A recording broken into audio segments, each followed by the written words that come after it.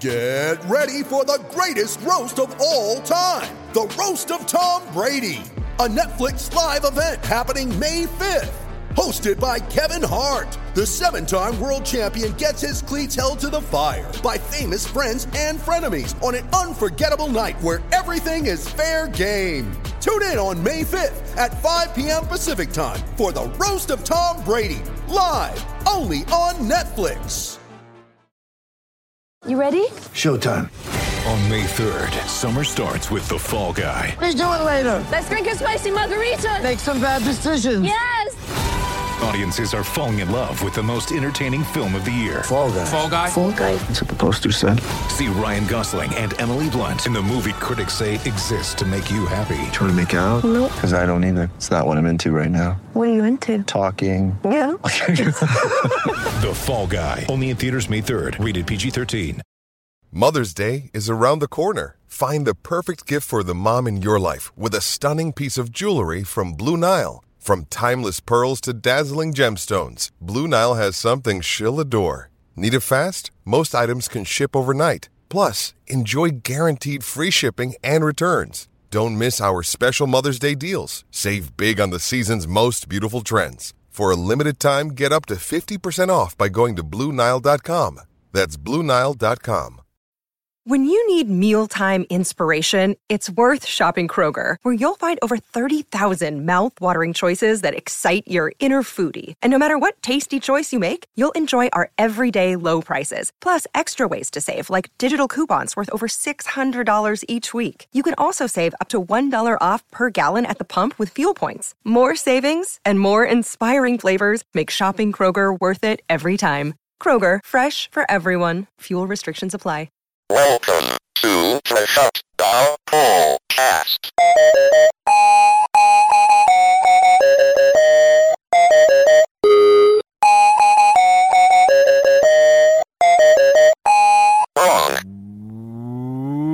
Welcome to the Shutdown Fullcast. You are listening to the internet's only college football podcast. It is Thanksgiving week. For many of you, this means entertaining children who will be out of school and in your house, where they've probably been for the past 7 to 8 months anyway, and then entertaining them for another week straight. So really, there is no time. There is no calendar.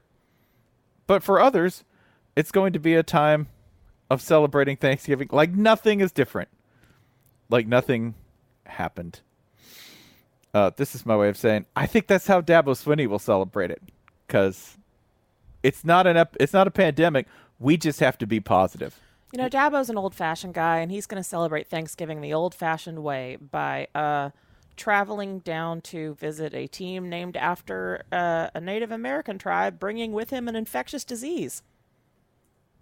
No tradition like a new tradition. The quote from Dabo Swinney regarding the cancellation or the postponement. They've already rescheduled this game, correct, Jason? Clemson FSU? Not that I have seen. I think they've said they intend to. Wait, Dabo's throwing a fucking tantrum over a game that's being rescheduled? It's not even canceled?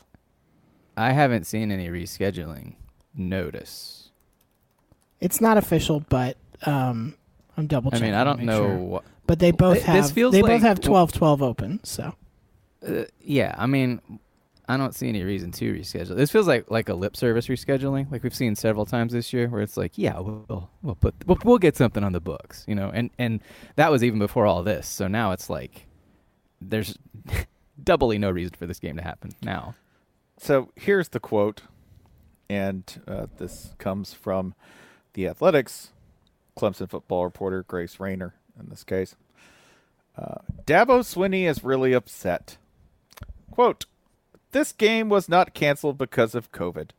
COVID was just an excuse to cancel the game." End quote. Says FSU administration forfeited the game. If Florida State wants to play Clemson, they can home to Death Valley, he says, or they can pay for Clemson's travel. Oh, yeah, because Clemson's poor. If Ipte cleared. I like Dabo worrying about Clemson's finances there. Like, we're gonna have to do a special right. collection over at New Spring. What an experience that'll be, unlike anything that's ever happened in that building before. Just have to pass the plate. Special second like what is collection. Clemson's single biggest expense is Dabo, and he's worried about Clemson's expenses. It's funny, I guess. Listen, is he worried they're not going to be able to pay him? Or he's just being a very lawful steward. The thing there are many things about this that I do not understand. One, that Dabo was not excited to finally bring Christianity to the heathen acres of Leon County and Tallahassee.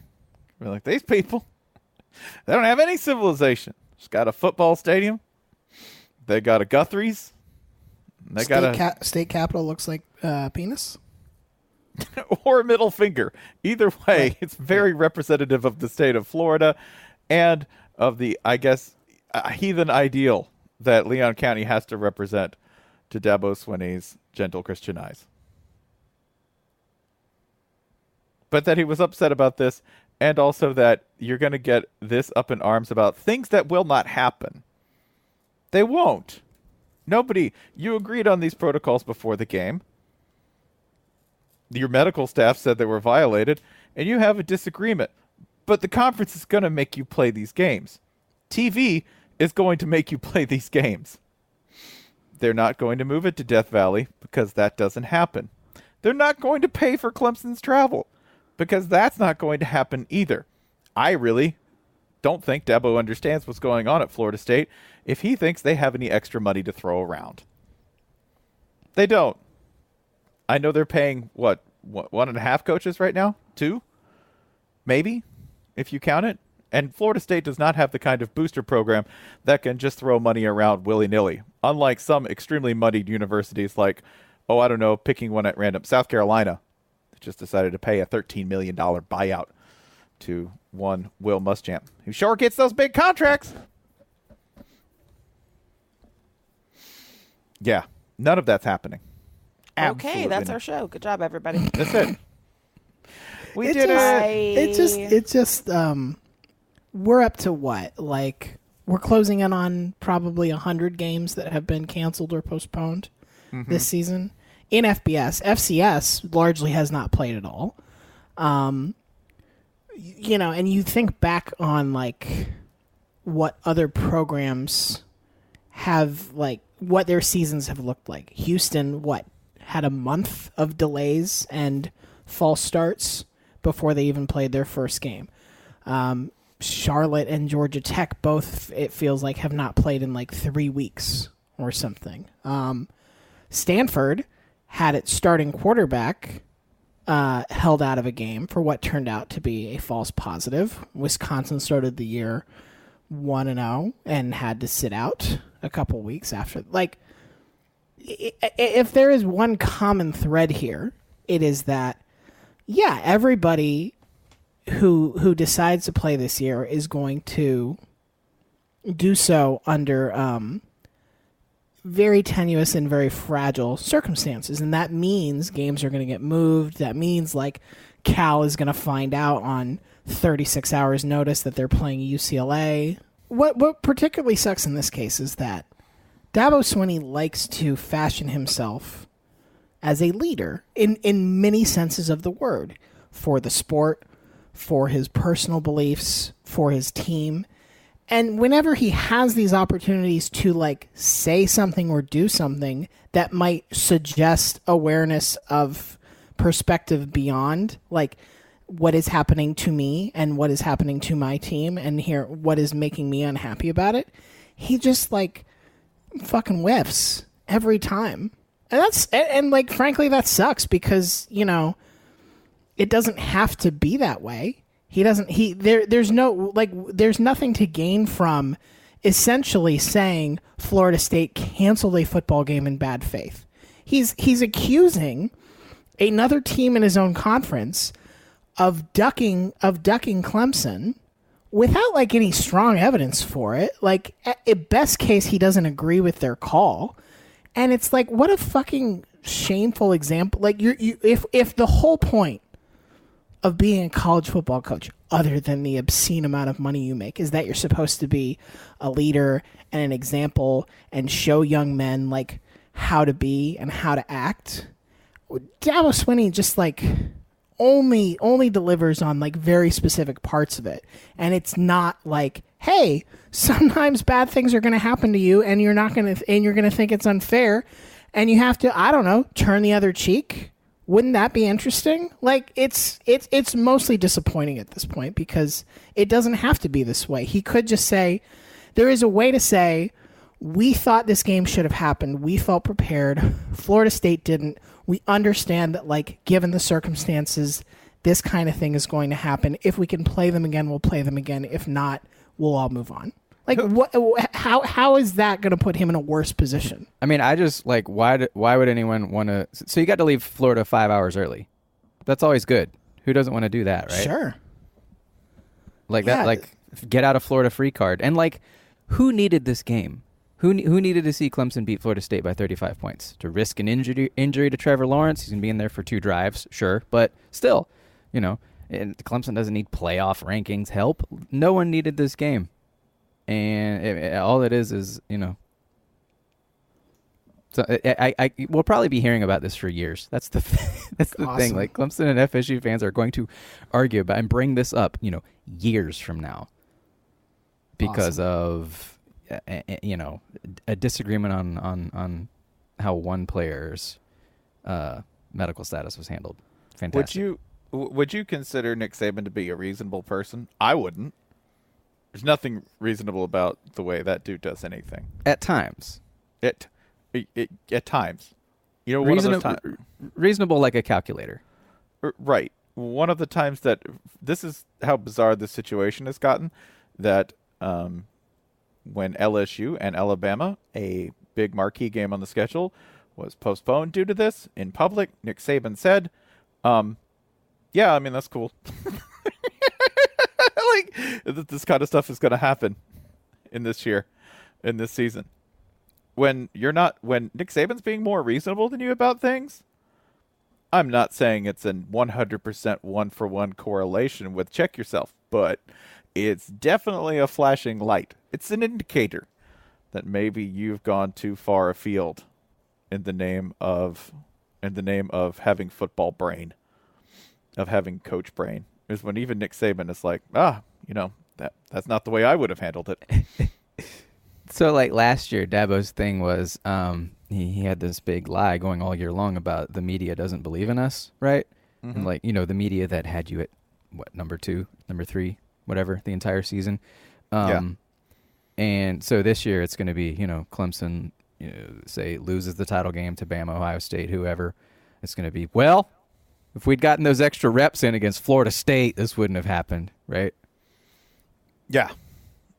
Well, that's it. That's going to be gnawing at, like, where did we miss? Where were we not optimal?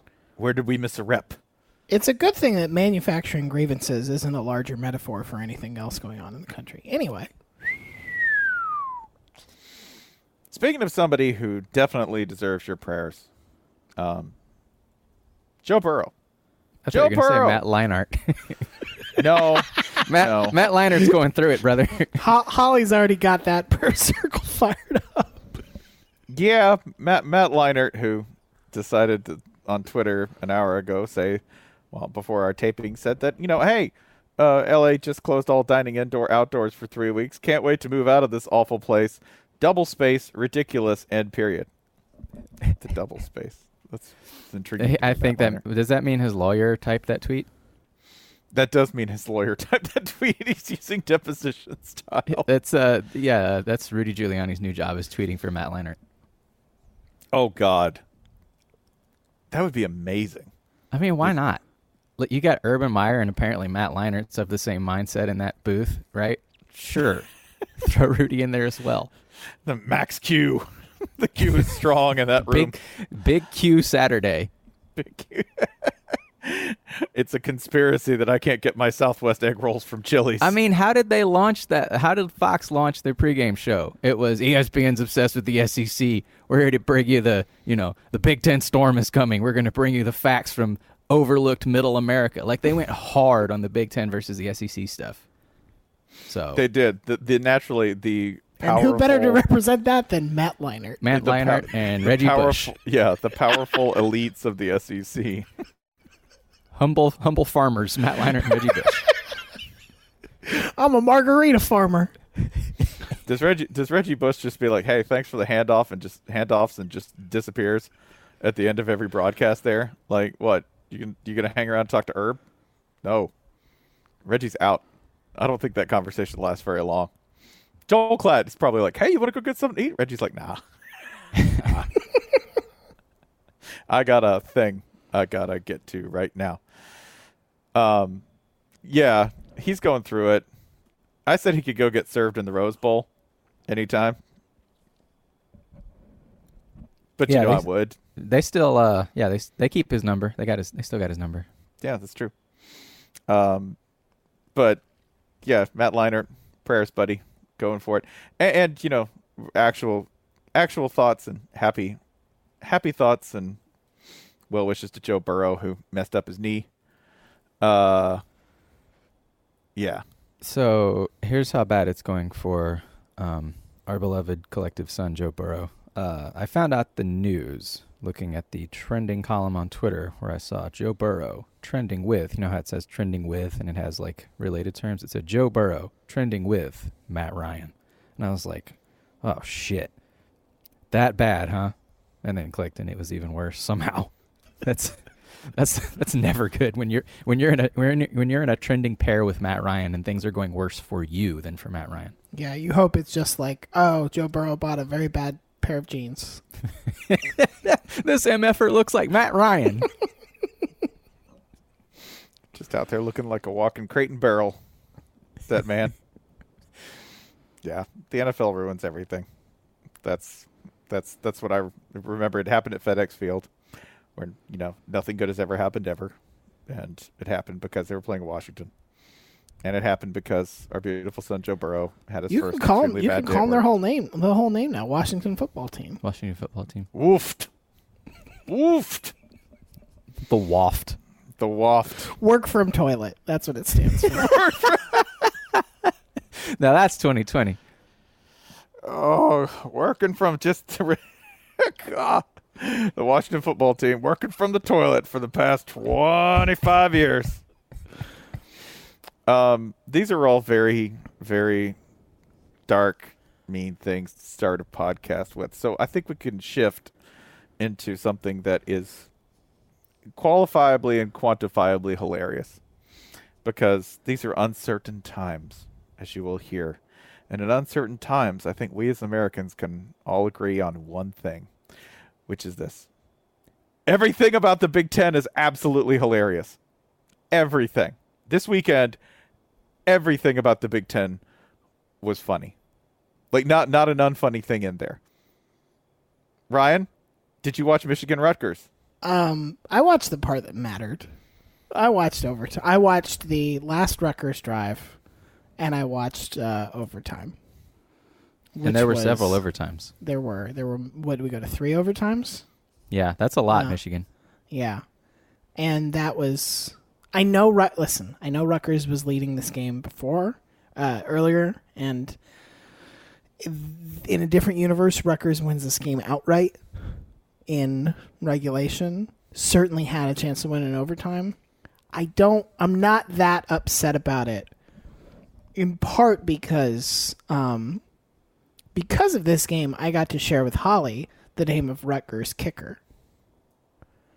And I hope, Holly, it has cemented itself into your brain.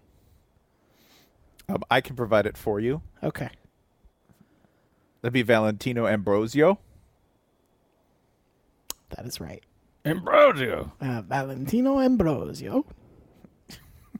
Gorlami. Mm-hmm. Valentino Ambrosio, the kicker for Rutgers, who really does come from the soccer team. That is where he comes from. As if the idea of Michigan Rutgers being in overtime wasn't funny enough, because I believe it was just three short years ago that Michigan beat Rutgers 78-0. Last year it was 52-0, I'm pretty sure. Yeah. So 2 years ago, actually. Yeah, it was 78-0. And then it was in the 50s, and we've cut that down to a regression rate of you are tied with Rutgers going into OT after you were up 8. So the last 6 Michigan-Rutgers games, 49-16, 78-0, 35-14, 42-7, 52-0, and 48-42 in triple overtime. Where'd that come from? Rutgers scored the game-tying touchdown, I believe, on 4th down, and then scored a 2-point conversion that looked like absolute disaster. Like it looked like it had no chance of working, but it did. And then they really should have won this game in the first overtime. They really should. Because Michigan comes out, gets the ball first, misses a field goal, and then Rutgers decides to play it extremely safe. They run 2 kind of plays. It's like a short run up the middle. They try a little swing pass out at the side that loses the meager yards that the short run up the middle accomplished. And then they center the ball on 3rd down. They just don't even try to gain any yards. And of course, the kicker narrowly misses. And they have to extend the game. But Mind you, Rutgers had a sick play. They had a sick TD play. And immediately after they missed the field goal, yeah. You know, that means that they had a sick TD play in the first overtime when all they had to do was score. And instead, they decided to rely on shaky kicker. And then immediately trotted out we can score when we want to. He had been a good kicker that game, so but just generally speaking, let's let it rest on a 45-yard field goal. It's college football. You're not new here. Well, I mean, Greg Schiano's not new here. Greg Schiano is an NFL head coach, so I think he was used to having Martin Gramatica. Sure, back there. yep. Yeah, it was just so much Rutgers football that Michigan fans had to watch, and now Michigan fans have to be well, I guess the program is trending up. Technically that counts as forward progress. 3 overtime winning on the road in an incredibly empty stadium against Rutgers. Great job, guys. That is funny, and it's not the only funny, because, like we said, everything in the Big Ten was funny.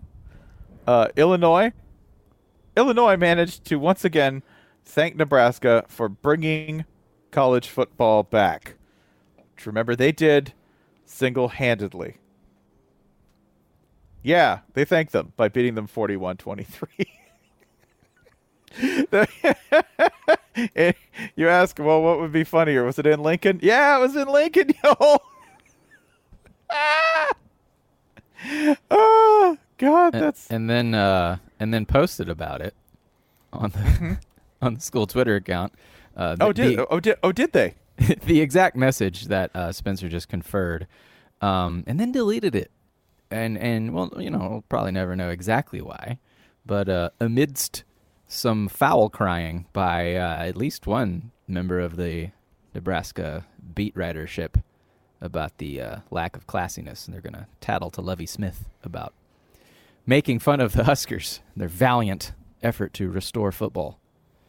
Also, I'm looking at this box score, and Adrian Martinez is still in the league. Yeah, had a very efficient day too. Yeah, he was their better passer. I see him as throwing 4 of them. Yes, 3, but he did, and he one did of them, the one of them turned out really well. Yeah, so maybe, I don't know. You might want to think about that, because I've seen Luke McCaffrey throw a pass, and it's not very pretty. It doesn't tend to go the right way either. There's more comedy. Oh, way more comedy than Nebraska taking another rich prize for bringing back football. No, there was more thanking to go around. For years of competition and tight games, the Iowa Hawkeyes decided to reward Penn State with their 5th loss of the season, a 41-21 defeat. How funny was it? It's good, because Penn State is is 0-5. Did I mention they're 0-5? Jason, there are new historical highs or lows associated with this, correct? Yes, this sets several records. One is someone said it's the first 0-5 start for Penn State ever. But the number that we've been tracking here is they have become the first ever top 10 team to go 0-5, and they are now a 3.5-point underdog in their next game. So 0-6, some would say likely, but that would mean giving Michigan a likely win. That feels bold. But yeah, 0-5 is in the books. The record is clinched, and it'll be really difficult to top because this is hard to do these days. Like it's partly a fluke of scheduling, but still, you lost 5 games. Yeah, 5. 0-5. And as someone helpfully tweeted out at 12:01 a.m. on Sunday morning, just after midnight, this is Penn State Michigan week. That's right. As soon as the game ended, the Moon Crew Twitter account made sure to trumpet the fact that we have now entered. I really want to look this up, figure out a way to calculate it. This has got to be a top 10 sickos game of all time, like ever. You know, this could be the veritable end of the Harbaugh era, right? This could be Penn State top 10 to 0-6, staring down 0-8. Mm-hmm. Like the winningest is Michigan, or I can never keep track, Michigan or Notre Dame, which one is the winningest. But either way, you know, two of the 10 best programs ever in this predicament. This is whole new levels of sicko. Here is a fun number. So Penn State has played 5 games so far. Southern Miss has played 9 games so far, and Southern Miss, I believe, is on their 3rd head coach of the season. Southern Miss has not had a great year by any stretch, so it's not like we're comparing a really successful team to a really unsuccessful team. They're 2-7 right now. In 9 games, Southern Miss has turned the ball over 13 times. Penn State, in 5 games, has equaled that. Tied. Impressive, the efficiency with which Penn State just gives the ball away. It's not just that they're bad. It's that they're a focused kind of bad. Yeah. That's impressive. The other thing that Penn State is doing that is in some ways a kindness is they're like bad right out the gate. They're like, you don't even have to pay that much attention to a Penn State game, and you can look up and you'd be like, oh, down 17. All right. Well, good to know.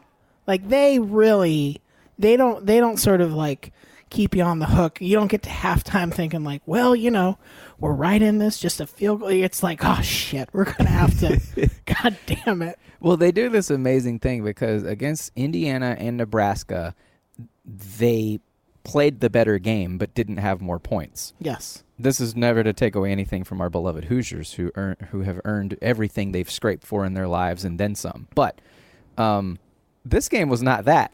This game, they just got their asses whooped. Yeah. I mean, noble comebacks aside, because they tried real hard.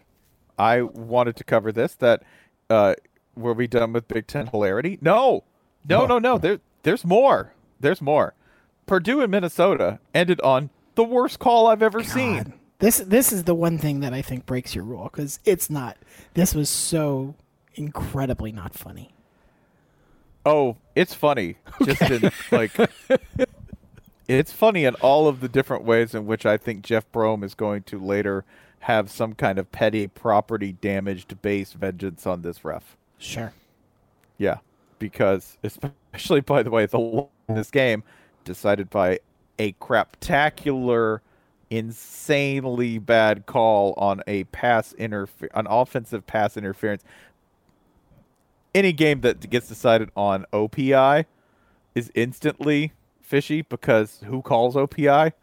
Unless OPI, it happens against the Saints, then it's fine. Then it's hilarious. Yeah. Right?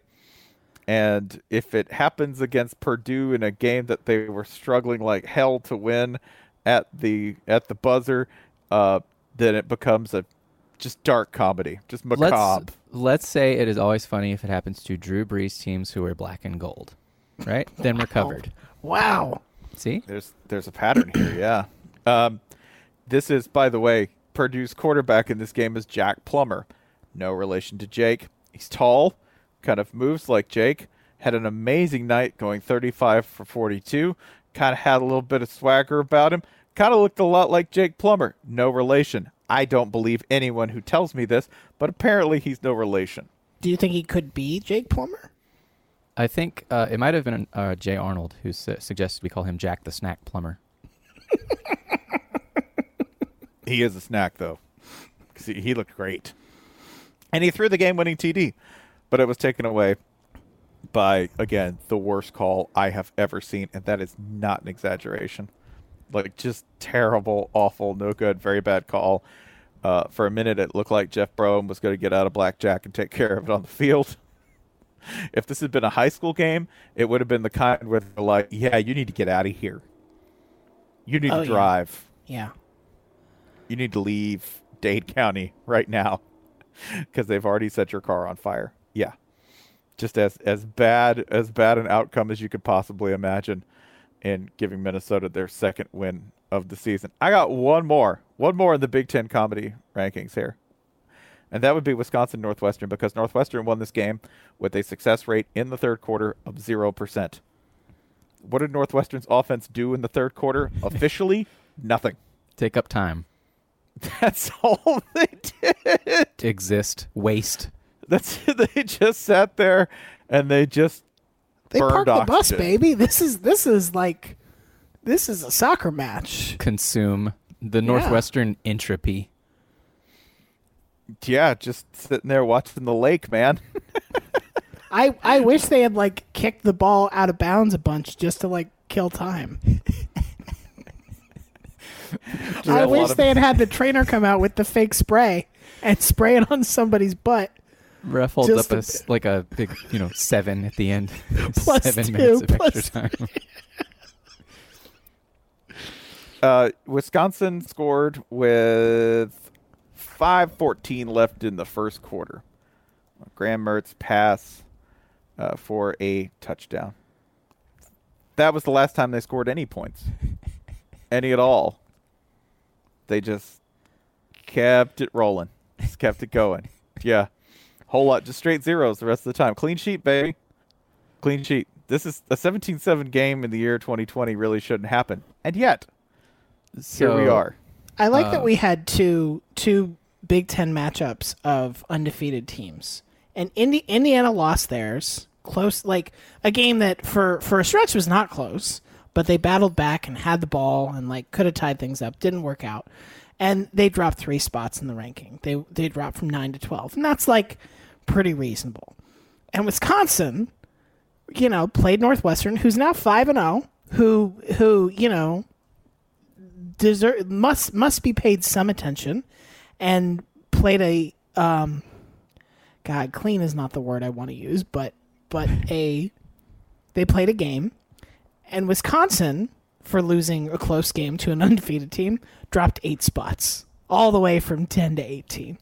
Just get out of here, Wisconsin. We were counting on you. Now we're gonna have to watch Northwestern play Ohio State. Thanks a lot, you jerks. So Northwestern has veritably clinched the West and is just winning coast. in just put it in the park. playoff. Northwestern is winning in national champ. Let's put it like that. Wow. Let's just call it what it is. And you've seen their remaining schedule. Yeah, it's they'll be favored in 3 of their 4 games, so 1 upset away from the playoff. Let me list all the teams that Northwestern ranks ahead of in yards per play. UMass, Kansas, Utah State, Cal, Syracuse, WKU, UNLV.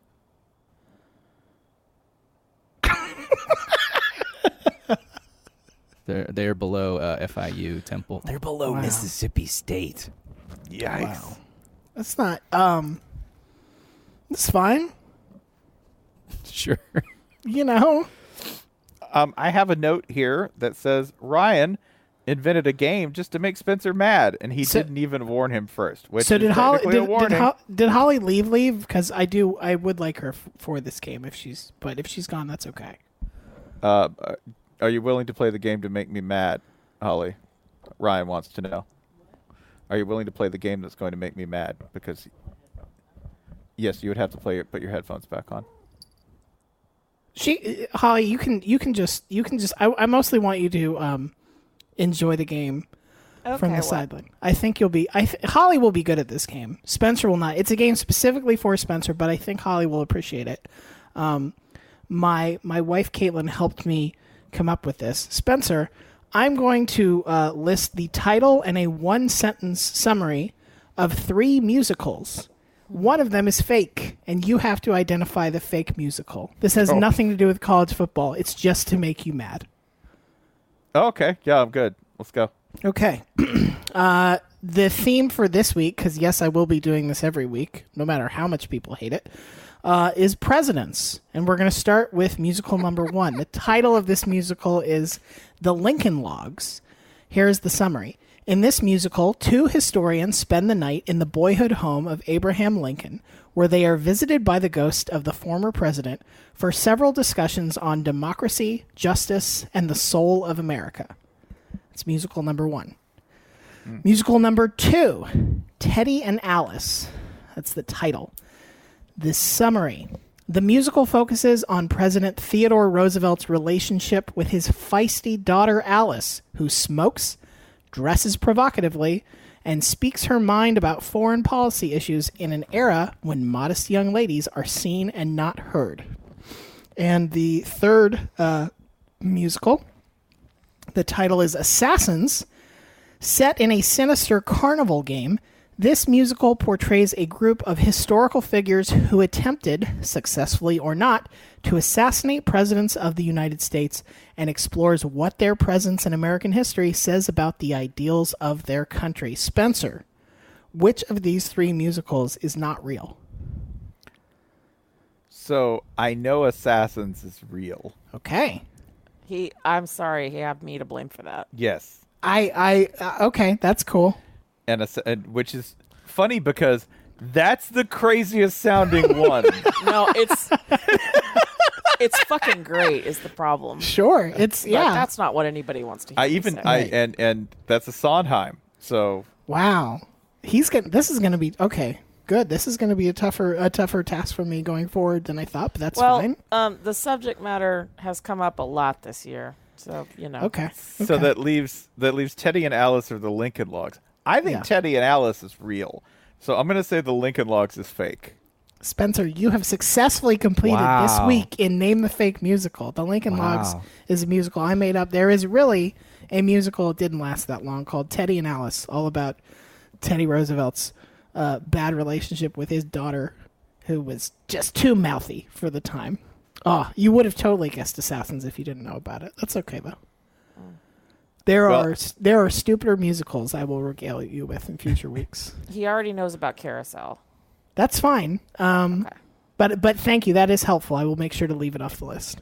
Yep. And Holly, we'll talk about this later, obviously. Oh, obviously. At length. Okay. One might say that Ryan's planting seeds, taking a nut, letting it hit the ground and sprout up in the future to confound me and possibly fall on me, pinning me to the earth. It's just that it's also that this is the world's only musical theater podcast. But sorry, go ahead. You were doing a thing. I was doing a segue. That's a great segue. I would have guessed Lincoln's Logs because that sounds so ridiculous, like singing about democracy, I guess, or like even talking about democracy or like acknowledging. You thought the musical about the assassins seemed more likely? Yeah. I thought So here's what I was thinking. All right, Okay, I was thinking if I was playing this game, I would have thought Lincoln's Logs. That's so ridiculous. That has to be real, right? That's the head fake. Oh, I see. But right. I would have fallen for it, right? Okay. And maybe it's just that I'm like, oh, Assassins. That sounds badass. Maybe that's it. Right. maybe that's the one I just want to be real. Speaking of wanting things to be real, money is a thing that we would all like to be real. This program is brought to you by Acorns, the country's leading saving and investing app. an app that lets you tuck away a few nickels and dimes over time, slowly grow. For those of us who used to have 401ks, this is the next best thing, man. It's a 401k on your phone that actually works. It's helped over 8 million people save and invest in the background of life. You can set it up to automatically throw a few bucks in there on a weekly, monthly, whatever basis.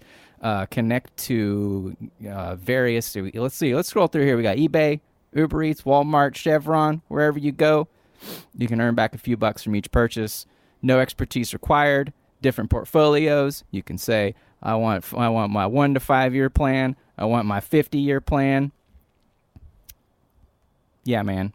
Acorns. Visit acorns.com/fullcast to claim your $5 bonus when you sign up. Takes under 3 minutes to start investing and saving in the background of life. There are also plans where you can get your kid going.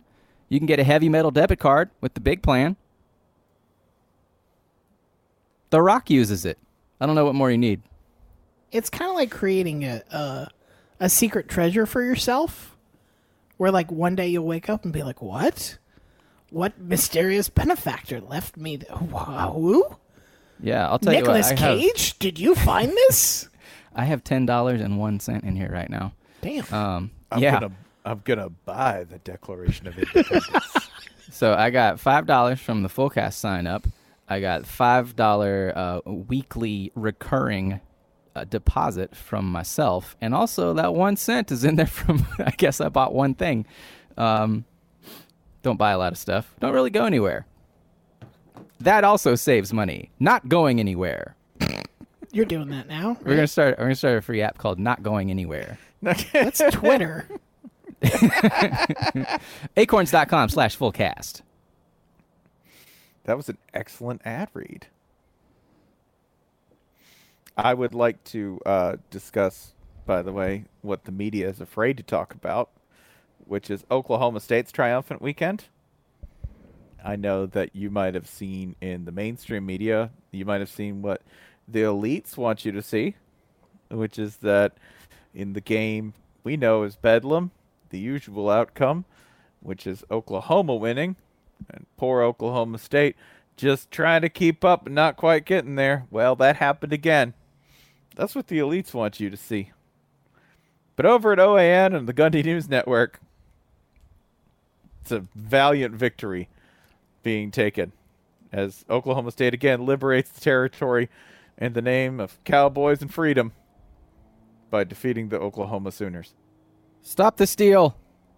Stop it. Stop it. Stop the count. So OU was up allegedly, according to MSNBC, 21-0 early on, right? Mm-hmm. But no, Mike Gundy, he saw there weren't any signatures on those points, right? Only legal points. He said only legal points scored.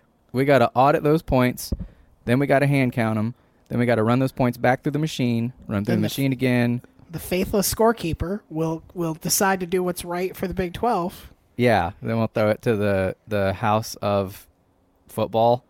Yep. Where, the Heisman House legislature. Yeah. Heisman House, where we can surely count on Barry Sanders to do the right thing. And then it's going to go all the way up to Bill Hancock, right? He's the Supreme Court, I guess. It's going to go to Fansville. Yeah. Supreme Court of Fansville. It'll go to Fansville, where Brian Bosworth is the bailiff. and the judge and the appellate judge. He is the whole law. The judge is Reese Davis, right? Oh, yeah. That's right. It's an efficient system, is what you're saying. Mm-hmm. Unlike ours. Multiple judges. No. Make them all Reese Davis. It'll be fine. 9 Reese Davises. Did Oklahoma State know that this game was important? I remember at several points Mike Gundy just punting when they were within when they were within 2.5 scores roughly. If you're doing just him punt, we'd rather not. One of the thing that was to me particularly unusual was Oklahoma State got the ball back with 34 seconds left in the first half, and they had kicked a couple of field goals to close it from a 20-point game to a 14-point game. And with 34 seconds, like, yeah, they're at their own 16, so it's not like super high likelihood, but like, I don't know, you'd think you would like maybe try something. You've got you've made a little bit of progress. You can like try something to get you to midfield and see if you have some options. And they just ran the ball once and went into the half. And that's it. And like they were going to get the ball first in the third quarter. Like, I know that they lost their starting quarterback, Spencer Sanders, early in the middle of this game. So like that, I'm sure that had something to do with it. But it was just like, it felt weird watching an Oklahoma State team that could basically punch a ticket to the Big 12 championship game and beat their, in-state rival and do all these other things. Like, kind of just say nah. I mean, shit, they punted from Oklahoma territory in the fourth quarter. They had a 3rd and 8. They had 4th and 8 on the Oklahoma 39, and they took a delay of game and then punted with like 12 minutes to play, down 21 points. Like, what the? It's weird. It's very weird. I guess it's disappointing to see a proud OAN man like Mike Gundy mail it in. The president warned us. No mailing. Yeah, he said don't mail it in, but did you listen? This was, by the way, the most Q game of the week because there were 2 Spencers. There's the false Spencer, and then there was the true Spencer. Is it weird seeing other Spencers for you? It's weird seeing 2 athletic Spencers, yes. Okay. One other I can assume was a mistake, but I see 2, and I'm like, I feel shorted.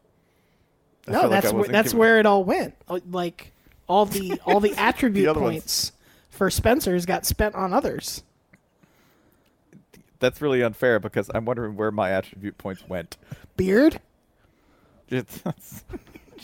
Just max out beard on this one. What else are we going to give him? Nothing else.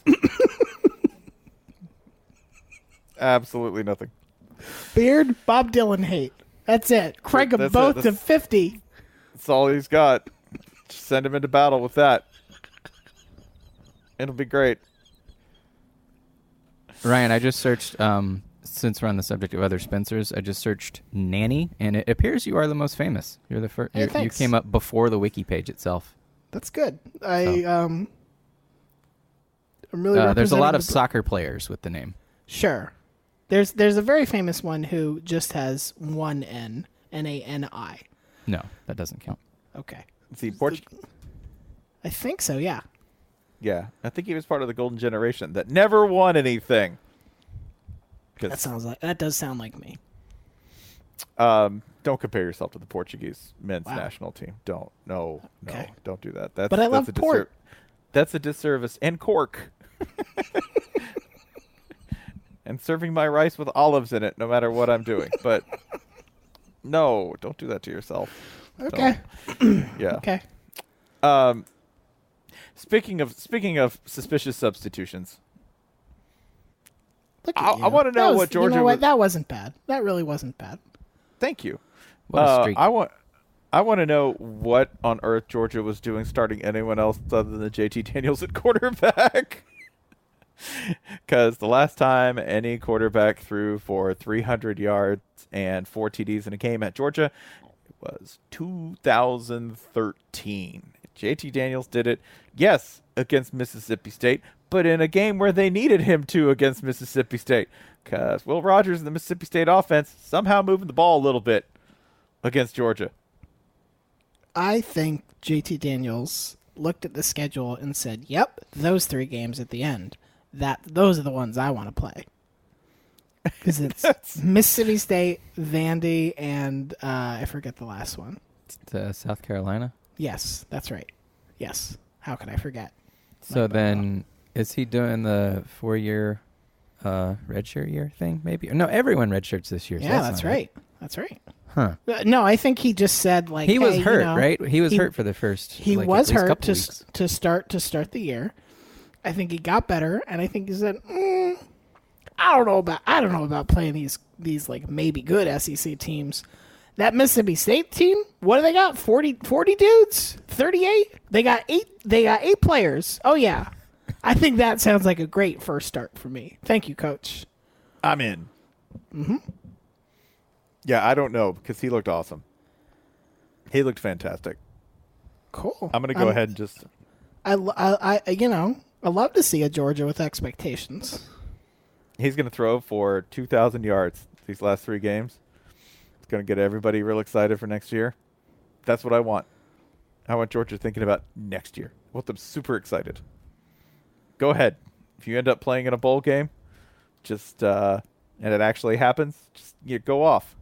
Get thrilled. Get excited. Nothing bad comes out of that. Georgia's got Clemson. That's going to be a big win for the Dogs. Then they got, out of the West, they get Arkansas. That's a win. I'm sorry. Can we go ahead and stake what's going to happen with Georgia and Clemson right now? Yes. 'Cause Ryan and I have already talked about this. Yes. Ryan, you want to lay it out? Sure. Speak it into existence. Really feel it. To start the 2021 season, Georgia is going to beat Clemson. They're going to have a successful SEC campaign. They're going to make the playoff. They're going to play Clemson in the first round, and they're going to get absolutely trashed. By Georgia. Clemson is going to absolutely trash Georgia, yeah.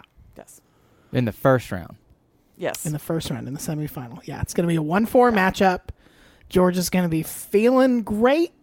And they're going to get the doors blown off. Correct. Yep. By Clemson. Okay, the same Clemson team that they successfully beat in week 1. I like the semifinal aspect because if it's the final, that means Clemson has won a game. They've defeated, the number 2 seed, and you got to look out for Clemson. Nope, little number 4, you already beat. Little number 4 already got him. Yep, that's Georgia's 2021. Also, the championship. Georgia, you're going to the playoff next year. It's important to set manageable goals. It does also make it the most college football game possible because it would be a playoff game featuring who's the best in the world at this sport. Somebody from Atlanta, right, from Athens, or somebody from Clemson. 2 towns which are 10 seconds apart. Yep. Globally speaking. I like, so that game, the first round is being played at Bank of America Stadium. And then the second round would be, it looks like that would be a Peach Bowl. Uh-oh. Oh, Ryan, you're definitely right now.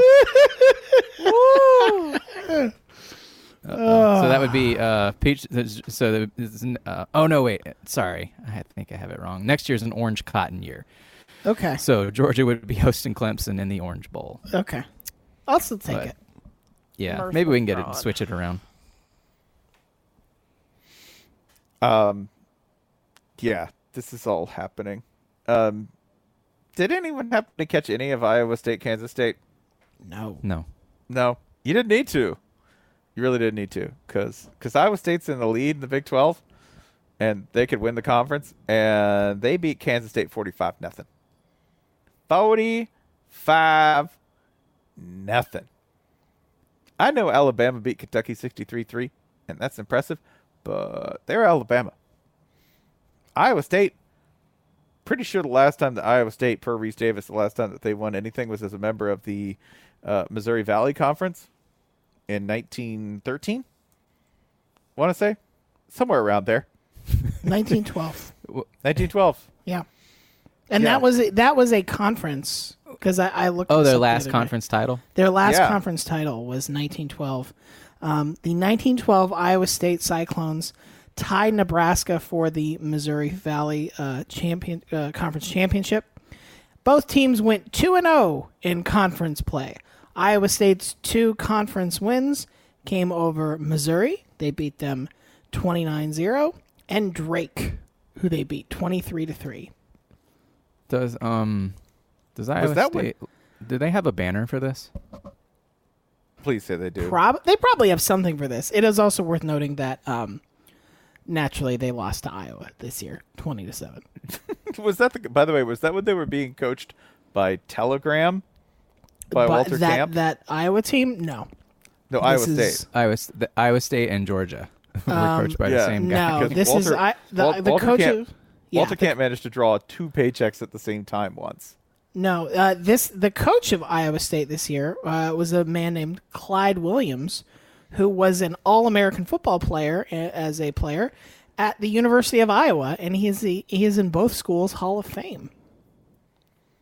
So really, this conference championship technically belongs to Iowa as well. So we should name the El Assico Trophy after this man. After this dude? to honor him. I'm looking around Iowa State Stadium, and I am not seeing a big old 1912?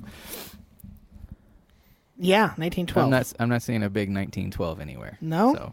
So. I really want... Is this, by the way, Matt Campbell is the most dangerous man and is living the most dangerously of any coach in America because he hasn't pulled the ripcord on being successful at Iowa State yet. That's what you do, right? He has stayed at this casino table far too long, yes. And he's up. Oh, he's way up. But the probability curve is right there. And it's ready to cave in on him at any minute. Yeah, except it probably won't. I don't know. Maybe it won't. That feels very weird to say, but this might. We thought 2-3 years ago was a good time to cash out, but this might be a really good time. He might have played this perfectly. Last year they go 7-6. They lost 2 straight bowl games. Who cares? But the upward trend was not continuing, and yet it might be just steady enough that might be a real nice job opening up a couple states to the east. Not to get all split zone duo Godfrey on you. But what job is going to open up that if you were Matt Campbell, you would say, yes, I would rather go there. It's not like he's not getting paid reasonably well at Iowa State. So what job that is going to open do you look at and say yes, that would be the one to take? So per USAT's database, he is currently making 3.7. Jim Harbaugh is making 8. So yeah, but he has to go play. He has to go play. The happier I'd be. He has to go play triple overtime games against Rutgers. That ages. Yeah, but remember, whenever we're talking about coaches changing jobs, we always do the brain thing where we're like, "Wow, if he could do this at Iowa State, just imagine what he could do." Right? Which is how we talk ourselves into every hire to begin with, right? Sure. Because every hire is going to be better than it was at the smaller place. I don't know. If I'm Matt Campbell, I'm like, yeah, let's see if we can push this to 4, 5, 6 point whatever. Yeah. I agree. I don't see right now the job that would be oh yeah, definitely go take. No, not at all. Would you be oh, I'll take $6 million to go be the coach of South Carolina? Fuck that. No, no. But Michigan, yeah. It'd be real hard to turn down Michigan. That's the one that I think it shouldn't be. Why is that? What is so great about being the head coach of Michigan? You get $6 million. Okay, yeah. That's fine. But if let's assume he can get that gap closer at Iowa State. Yes, he's not gonna get it all the way. But at some point, I don't know. I don't see the appeal. Do you understand? He does not think he is not that dude. That is not how this works. If Michigan comes to him and says, "Oh, yes," I'm not saying Matt Campbell wouldn't do it. But what I'm saying is, why is coaching at Michigan so much better than coaching at Iowa State? I know I can hear myself saying it, and I know it sounds a little crazy, but I'm seriously asking, sell me. What is the pitch? So, Michigan, what's your big problem? You got to play Ohio State, and you got to play Penn State, such as it is, right? And Rutgers. And you got to play Rutgers. That fucking sucks. But, all right, Ohio State, they're going to recruit, maybe as many as 10 spots ahead of you. Iowa State, you got to play Oklahoma and Texas. And yes, Iowa State's beaten Oklahoma, sample sizes. Oklahoma's going to recruit 20, 30, 40 spots ahead of you. To me, that's the argument. You're going to be able to get it's easy to look at what Harbaugh's done, and he's fallen short, and to think, Michigan can never close that gap. Well, there's nothing like there are no magical boundaries there that mean every coach with these players is going to have these results. And like Iowa State, if you stay there, they're always going to find the way to rabbit out a hat, upset wins over Oklahoma. You know what I mean? The gap is just closer. That's the other thing. Like Matt Campbell's just thinking about dudes he can get in the door, and whatever you want to say about Michigan's various structural challenges as an institution, Michigan still gets dudes in the door. And Matt Campbell, when you come to him and say, hey, we're going to give you double your current salary, we'll give you the full power of the institutional weight of the University of Michigan, we will give you all of the recruiting that you have never had. Never. Not at Toledo, not at Iowa State. And we will give you a fair shake because we know you've been at Iowa State for 5 years. You're here for the long haul. We gave this buffoon Jim Harbaugh a very long time to prove his case, and he didn't. Buffoon. It's a good word. Yeah, and it's the appropriate one because even at his best, when he's really good at his job, Jim Harbaugh, mad buffoonish in kind of every single way, even when he's good.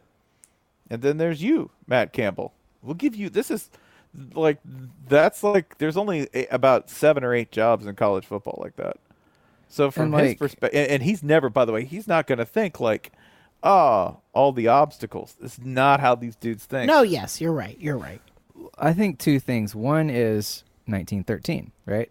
Sure. Ohio State's greatest ever year was might have been before my grandfather was born. Whereas Michigan has, I've seen a Michigan national title. Split. Nebraska, settle down. I've seen Michigan on the verge of 2 others. Mm-hmm. Granted, the spot was good. But like Iowa State has been, I think they finished 1 season ranked in our lifetimes. Yeah. That doesn't go for Spencer, of course. But the other thing is, thinking of Scott Frost, right? We're like, Scott Frost went 13-0 at UCF. Just imagine what he can do with Big Ten talent. Well, right? So like, it doesn't always work out like that. It doesn't always work out that raising the ceiling raises the floor as well. But if I told you, hey, you want somebody who can compete as an underdog, even if that was the assumption, which will not be the assumption by anybody in charge at Michigan or anyone writing the checks, they will not accept that role. But if they did, in the back of their head, you would say, well, who would we go get? Oh, I don't know. I might go get the guy who at Iowa State managed to beat Oklahoma, managed to beat Texas. That's a powerful argument. I hear all that, but the example I always go back to is Chris Peterson, who stayed. And it's not like USC didn't try to go get him, and it's not like Texas didn't try to go get him. And he waited until he took a job that felt good, was a good fit for him, and also had a manageable path to it. Mm-hmm.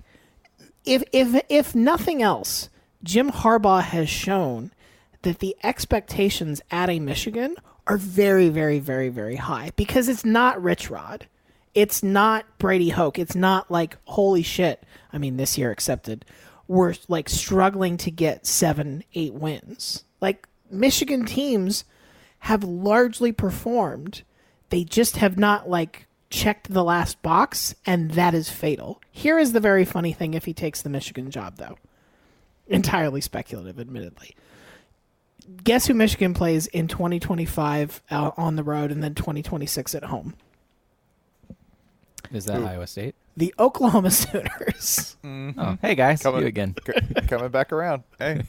Oh, they'd be so pissed. So here's what we'll do, all right? So Pat Narduzzi takes the Michigan job. Excuse me, sorry. Which means Matt Campbell could finally get his dream job. At Pitt? That's right. Yeah. He played 1 year at Pitt. So there we go. This is I assume what Ryan was trying to serve Matt Campbell for Panthers. Listen, I'm much happier with that outcome for myself, for Matt Campbell, for everything. And because Pat Narduzzi is now the head coach of Michigan. Yeah. And it's hard to imagine anything funnier. Holy crap. Why are you trying to kill people? You're trying to get people killed. You're talking to me? No. Oh. No. I'm talking to We Jason know why Holly's trying to get people killed, and the people is you. I know.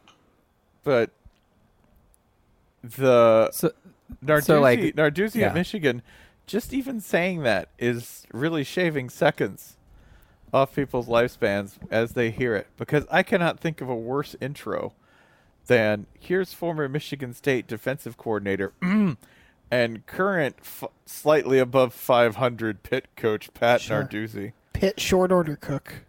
Here's the guy responsible for like 5 of your least favorite moments from the last decade. Here to provide some more of them. Here's the guy who can't figure out that 7 is more than 3. That's what I want. I want Analytics Michigan Twitter to meet Pat Narduzzi in their living room. Like, oh, God, he's in my suit. He's in the building. Have you ever been to like a very crappy motel where they just like put objects? Yes. They didn't fix the holes in the wall. They just put objects over them. Mm-hmm. That's Pat Narduzzi and offense. I feel like don't worry about it. That said, Pat Narduzzi just fucking put it on Virginia Tech. You know who wishes he had not jumped to a Power 5 job? Justin fucking Fuente. That's who. Never leave Memphis. Never leave Memphis. How's that gone for everyone who's left Memphis? The whole point of a pyramid is that you're not supposed to leave. Yeah, that's true. Fuente should have stayed. Norvell. Just ask Aida. Mm-hmm. Aida's not going to be appearing on the musical list. Oh, no, he already knows about that one, too. I know. Another insane one that if you told me about without knowing about it, I'd be like, no way. Oh, there's actually a fact about Aida that I didn't tell you when telling you how Aida ends. And to be clear, I'm talking about the Elton John, Tim Rice Aida. Mm-hmm. I told you how that Aida ends, right? Friends, you can look it up at home. This version of Aida is not based on the original opera Aida. This version of Aida, in which the lovers end by being buried alive in a pyramid, is based on a children's book. Hell yeah! Moving on. How you spell Aida? In the Aida. I know her. Aida. I know her. She works at the Huddle House. Aida, get over here. In the musical, do they actually show the collapse on stage? Like, is it a... Oh, no, it's not a collapse. They're entombed in a pyramid. But did they show it? Do they show, like, the doors? And the... Oh, yeah, that slowly slides shut over the last song. Wow. Is there an embalming song? No, they're not dead. They're buried alive. Okay, but they're not embalmed. They're not embalmed alive. They're not embalmed alive. Right. No, that would be awesome. I would actually love a really jaunty march as someone's brains are pulled out through their nose with a long brass hook. So now we're getting out the hook and now we're pulling out the brains. Stop it. He's beyond. It's all right. I got it. I deserve every bad thing that happens to me. In retrospect, I can't tell if I'm questioning whether whether Michigan is a significantly better job than Iowa State because I believe it, or because my brain is just conditioned to say and do things that make Michigan fans really mad. I don't even know if I made that choice or if my brain was like, yeah, do it and sound serious, and they'll be so pissed. I liked it because it felt like an obvious question that you still have to work to answer, right? So like, sure.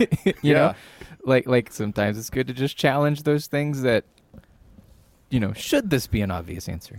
Well, and you see this with a lot of college football coaching searches and a lot of things in college football anyway, that the people who write all the checks are people with money who never get told that any of their ideas are bad. So when they float something, it's just taken as, just an idea to throw around. So someone in Michigan, and I want to be in the room when this happens, they will say, Jeff Ross will just go like, heard good things about this Hugh Freeze guy. You and I both, as people who cover the sport, know 3,000 things more about Hugh Freeze than billionaire Jeff Ross, right? Like, we know. I don't know. Jeff Ross spends times in Miami. He might have bumped into Hugh Freeze. That says really bad things about him. But so we know the Falwells hang out in Miami. There are photos. The best thing about that Falwell Miami photo in Miami, he looks so happy. He does. Like, it's him and Liv, and he's like, "This is where I belong, baby. In the club." Let me ask one more difficult question. Would you leave the Iowa State job for the UCLA job? No. Yeah, man. I'd love to live in LA. Who wouldn't want to do that? Go work at the Rose Bowl in front of 8,000 people every week? That's awesome. Yeah, I'd do that. They got a good flea market at the Rose Bowl, so. Sure. Play a little golf around the stadium. Sure, yeah. There's a little bike trail. It would be real cool to go from Ames to LA because in Ames, I imagine everybody's like, hey, there's the football coach who's a friend of mine because I see him on the TV and I can discuss things with him. To go into LA where people are like, you see what? Right. Chip who? I would fucking love if Chip Kelly just like pieced out in the middle of a game and just went and started hitting golf balls. I'd love him for that. Or if he hit golf balls from the sideline. Sure. Teeing Why up. not? Yeah, I'm going to hit it over. It's a lob wedge. It's safe. Shut up. Yeah, shut it. Angles, baby. It's just angles. Just lay the club face. Shut up. Yeah. There's nobody up there. There's nobody here. He's right. Nobody cares. Right. Third down, whatever. I don't know. Draw. I'm sorry. You were talking about Hugh Freeze. But if like somebody will float, like some rich person in the room at Michigan will go, what about this Hugh Freeze guy I hear about?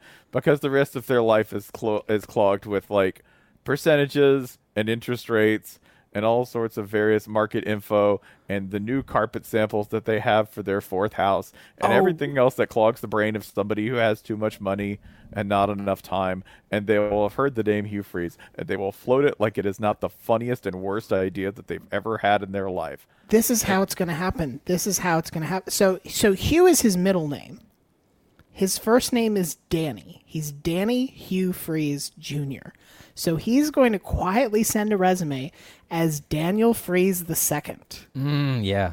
And they're going to see that, and they're going to be like, well, my lawyer's name is Daniel. Let's take a look at this. Oh, well, quite the resume. And that's how he's going to do it. Hugh Freeze has like a paper trail on the internet. Daniel Freeze II? I'm gonna Google that right now. No. D.H. Freeze II. D.H. Freeze. All right. D.H. Freeze 2. Oh, yeah, don't Google that. Never mind. No, there's the first result is terrible. Yeah. There's a murder thing, but yeah. So go back to Daniel. Go back to Daniel. Sure. Daniel Freeze the second. Freeze the second. Yeah, just LinkedIn. It's fine. LinkedIn is like Michigan porn. This is perfect. Is he from the Grosse Pointe Freezes? Absolutely.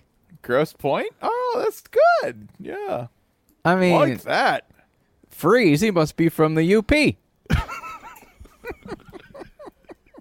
He's gritty.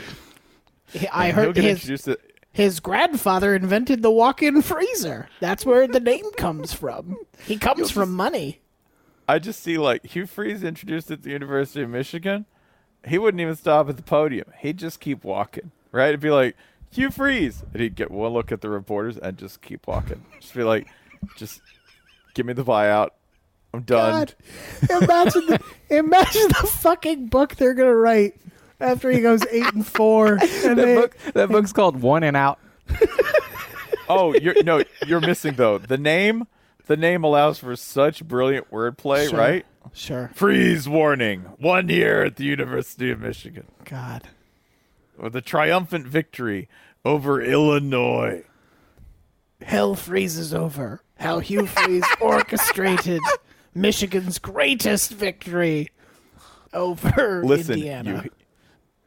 How Hugh Freeze stopped a losing streak to the Hoosiers. Listen, you Philistines, you hypocrites, you listen to me and you hear it because you know it's true in your heart. It would be a disaster in a lot of other ways. It would impugn the integrity of the University of Michigan. It would be horrible. It would be giving money to somebody who I think deserves no more money. It would be bad, and it would have a negative impact for everyone involved. But you know what would happen if Hugh Freeze were the coach at the University of Michigan? Do you know what would happen if you gave him 2 years? He'd beat Ohio State. I don't know how it would happen, but it would happen. That man beat Alabama twice. Then he'd get a hand job in Sault Ste. Marie. Who hasn't been there, Dan? Hugh, if you're listening to this, Holly is my boss. Godfrey is her boss. And Alex Kirshner is his boss. So please just go straight to Alex with all your complaints. And I am the athletic director at the University of Illinois. And I sent that tweet. I thought you were the governor. I'm also the governor.